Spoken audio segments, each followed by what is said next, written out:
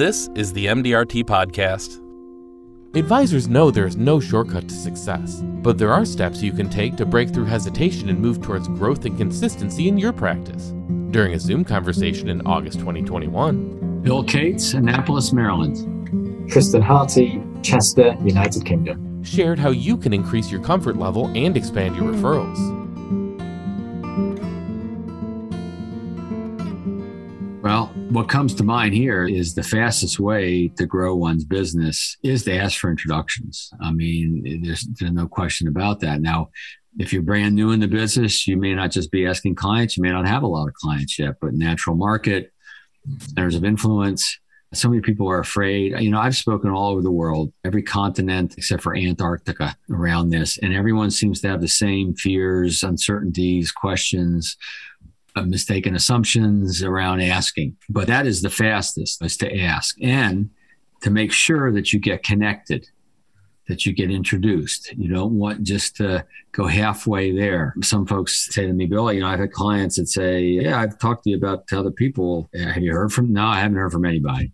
And that's a teaching moment. That's where we got to teach clients, where word of mouth is nice. We love it that they love us. We love it that they talk to other people about us. That's cool.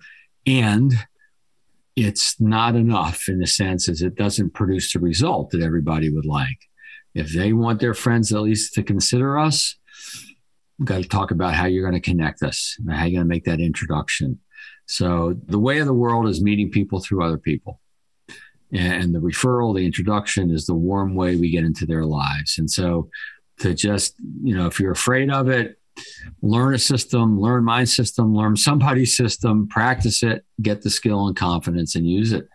And Tristan will attest that I suspect, Tristan, there probably were times when maybe you weren't comfortable asking, I don't know, or maybe you had to kind of find the right way to do it that worked for you. I'm curious about that, as well as other responses to this question.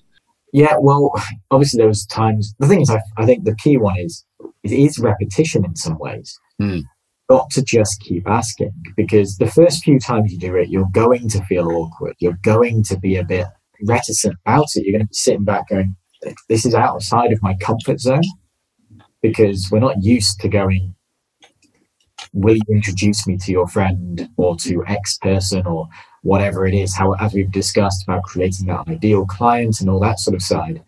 We're not used to actually physically asking for things, at least particularly in the UK, where we're known for being polite and beating around the bush rather than just saying, can we have this? Or give me this. But I think it's more that sort of getting used to asking. And you can do it on a smaller scale if you wanted to start. Maybe start with a couple of the clients and people that you know well, but also if you had a response that was perhaps less than stellar and they said, well, is business hard because you're asking for more referrals or something like that, right, you're not that bothered if they then decided to leave. You know, practice. It is just really practice.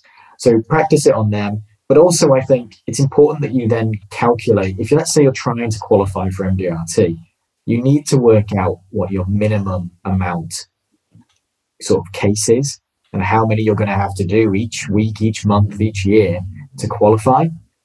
And then once you work that out, create that right fit client and then only ask for that. So get used to almost having a script of what you're asking for. And then the more you do it, the same with anything. I imagine that Bill, when he did his first speech, was terrified. And then he did it again, and then he did it again. And eventually, whilst there is still that fear when you stand up on stage, you're probably pretty comfortable there. You learn a process and you practice it. That is, without question, and from my perspective, the most underutilized tool for success, particularly around referrals. Good chance that you maybe grew up in an agency or in an office where you did practice certain aspects of your business, but I don't know many people, I haven't met many people that have ever practiced asking for introductions. Asking, and that's the key. I've observed in the training that I do that for most people, it takes about 7 sit down, role play, practice this, drill for skill, whatever you want to call it, to get pretty comfortable and confident and natural and fluid. I mean, and you want to be authentic about this. You don't want to be stiff. Some people pick it up quicker. They're more natural, but most people take some time. And so are you willing to put the time and the work in to do what it takes to be successful? And there's a little book, I'll say pamphlet, that's been around in this industry for a long time called The Common Denominator of Success. Albert Gray. And he says, the successful people do what failures aren't willing to do. And I think that word failures is pretty strong. And so I don't want to label anyone a failure, but successful people do what other people aren't willing to do.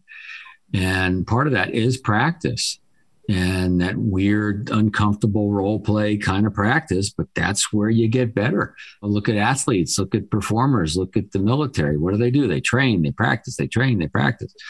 I do that with golf, right? Let's make sure I do it in my business too. Yeah, it's exactly the same. We look at every superstar sports player in the world, and the reason that they're better than everyone else is because they go again and again and again.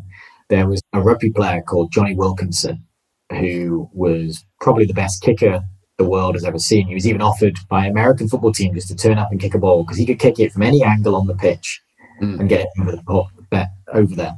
And someone once asked him, why are you so good? And the reason was, at the end of every practice, he would line the balls up at all the different angles along the pitch, and he would kick them. Even if he got to the last one and he missed, if he missed the last one, he had to go back to the start and start all over again. And he wouldn't go home until he hit all of them. And that's because he put in the work. David Beckham did the same thing. I know, like Michael Jordan, and there was a story about, I think it was Jerry Rice, who every time he caught a ball in training, Jerry Rice would run to the end zone and then jog back. And the reason he would run to the end zone is he goes, well, when I get the ball, I'm not going to stop. So why would I stop in training? And he'd run all the way to the end. Wow. And it's exactly the same with the advising side. You just got to keep going and keep going and keep going and try again and again and again and again until you get really comfortable with it. And it becomes second nature. Within a couple of years, you'll probably be asking for an introduction without even realizing you're asking for introductions. That's the end of this month's episode. If you'd like to subscribe, you can find us on SoundCloud and Spotify at MDRT Podcast. Thanks for listening, and see you next time.